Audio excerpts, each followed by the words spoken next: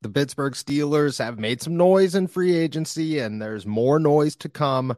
And while we weren't really expecting them to shoot for the stars in this open market, it seems like they're at least trying to with some names. And there's one name in the last 24 hours or so that have popped up that I say is a name to watch.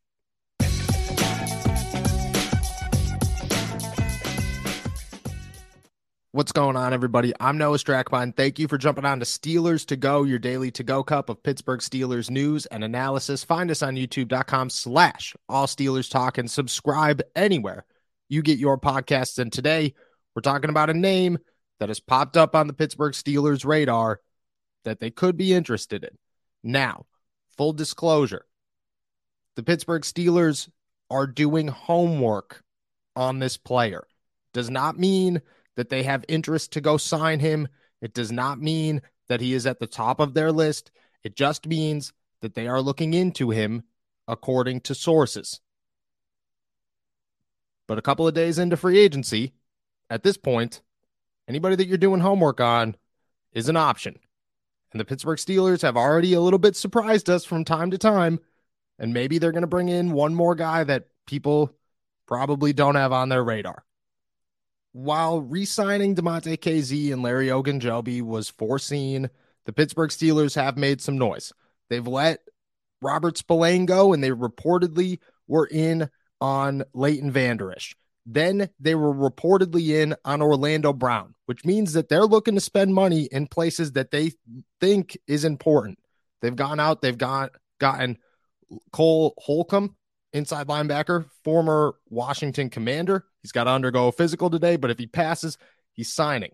They've also went out and they grabbed Nate Herbig, or AKA Nate Hebig, from the Philadelphia Eagles, played for the New York Jets last season, started 11 games for them. Patrick Peterson to replace Cam Sutton, and they're turning everybody's heads with their pro day stops, meeting with Trenton Simpson, taking him out to dinner reportedly, heading to Georgia, their first two stops along the scouting trail, something that they do every year. But there's another name that has come up that I believe the Pittsburgh Steelers have their eye on, and that sources say they're doing their homework on. And again, doing your homework does not mean that you are going to sign them. But this late in free agency, any name that you are looking into is a possibility.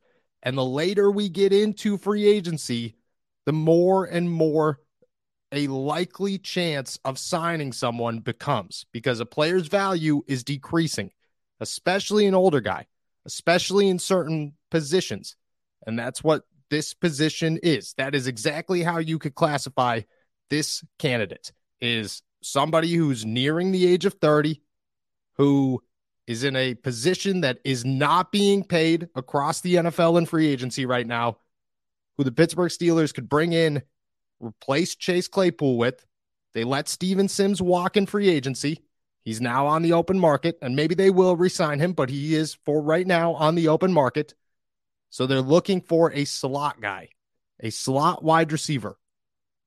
Juju Smith-Schuster got $11 million a year. Jacoby Myers, who was expected to be the top dog on the market, $11 million a year.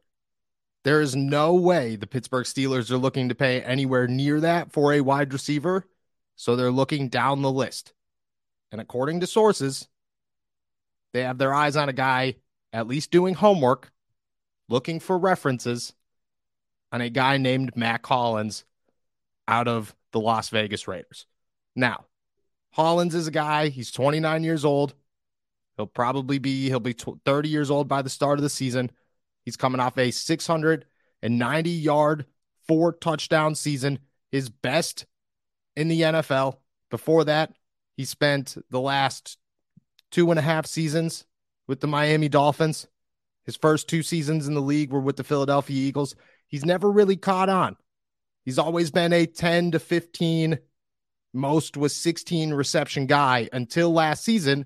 When he joined the Raiders, he had 57 receptions for 690 yards. He averaged 12.1 yards per reception and a career-high 4 touchdowns. He also carried the ball 4 times for 40 yards, and he had 34 first downs through the air. 34 of them.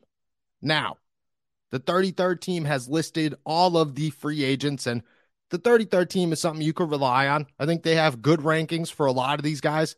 Hollins currently sits between Laquan Treadmill and Marcus Johnson as the 33rd-ish wide receiver in free agency. Guys around him, Marcus Kemp, who is 2 below Mack Hollins, signed a 1-year, $1 million deal with the Washington Commanders. Noah Brown, who's a couple below him, a 1-year, $2.6 million deal with the Texans. So you have to imagine that the Pittsburgh Steelers are looking very, very cheap for Mack Hollins, a guy who seemingly has found his footing very late in his career. And that's okay, as long as you find your footing sometime. You could say, hey, I had some success in the NFL. He's 6'4". He's a big guy. He's a former 4th-round pick who ran a 4.53 in the 40. Not great. He had a 1.59 10-yard split. Decent.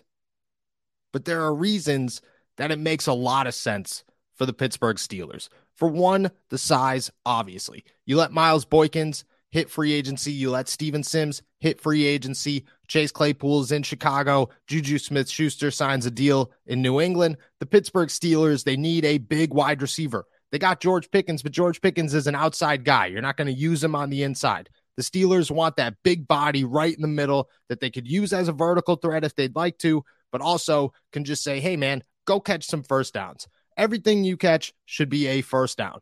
Big body guy, go catch some touchdowns. Add some size. The Pittsburgh Steelers did not have reliable size last year outside of George Pickens, but George Pickens is a different animal. George Pickens is a guy that you're just going to toss up and he's going to come down with it. George Pickens is a guy that you want to use on pretty much every vertical plane you possibly can. George Pickens is just a different type of superstar. He does not classify in the Steelers need a.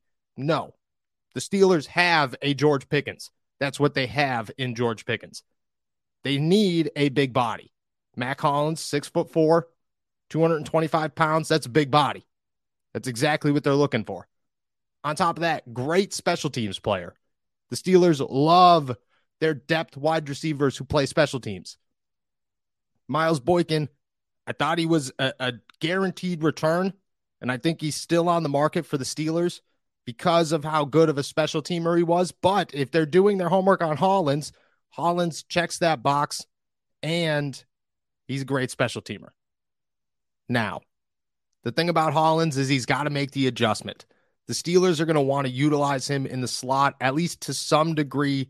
But in Vegas, unless he motioned into the slot, he was almost always on the outside. But the thing about him that makes sense for the Steelers, that I think has the Steelers' eye, is that he utilizes the middle of the field very, very well.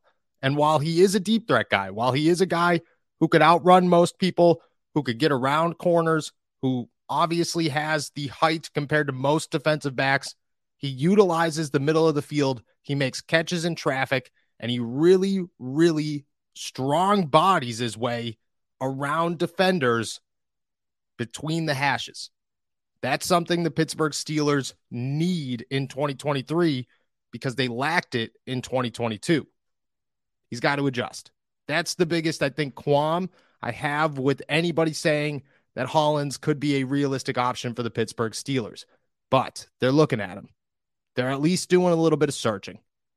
And there's no way that they're going to let Deontay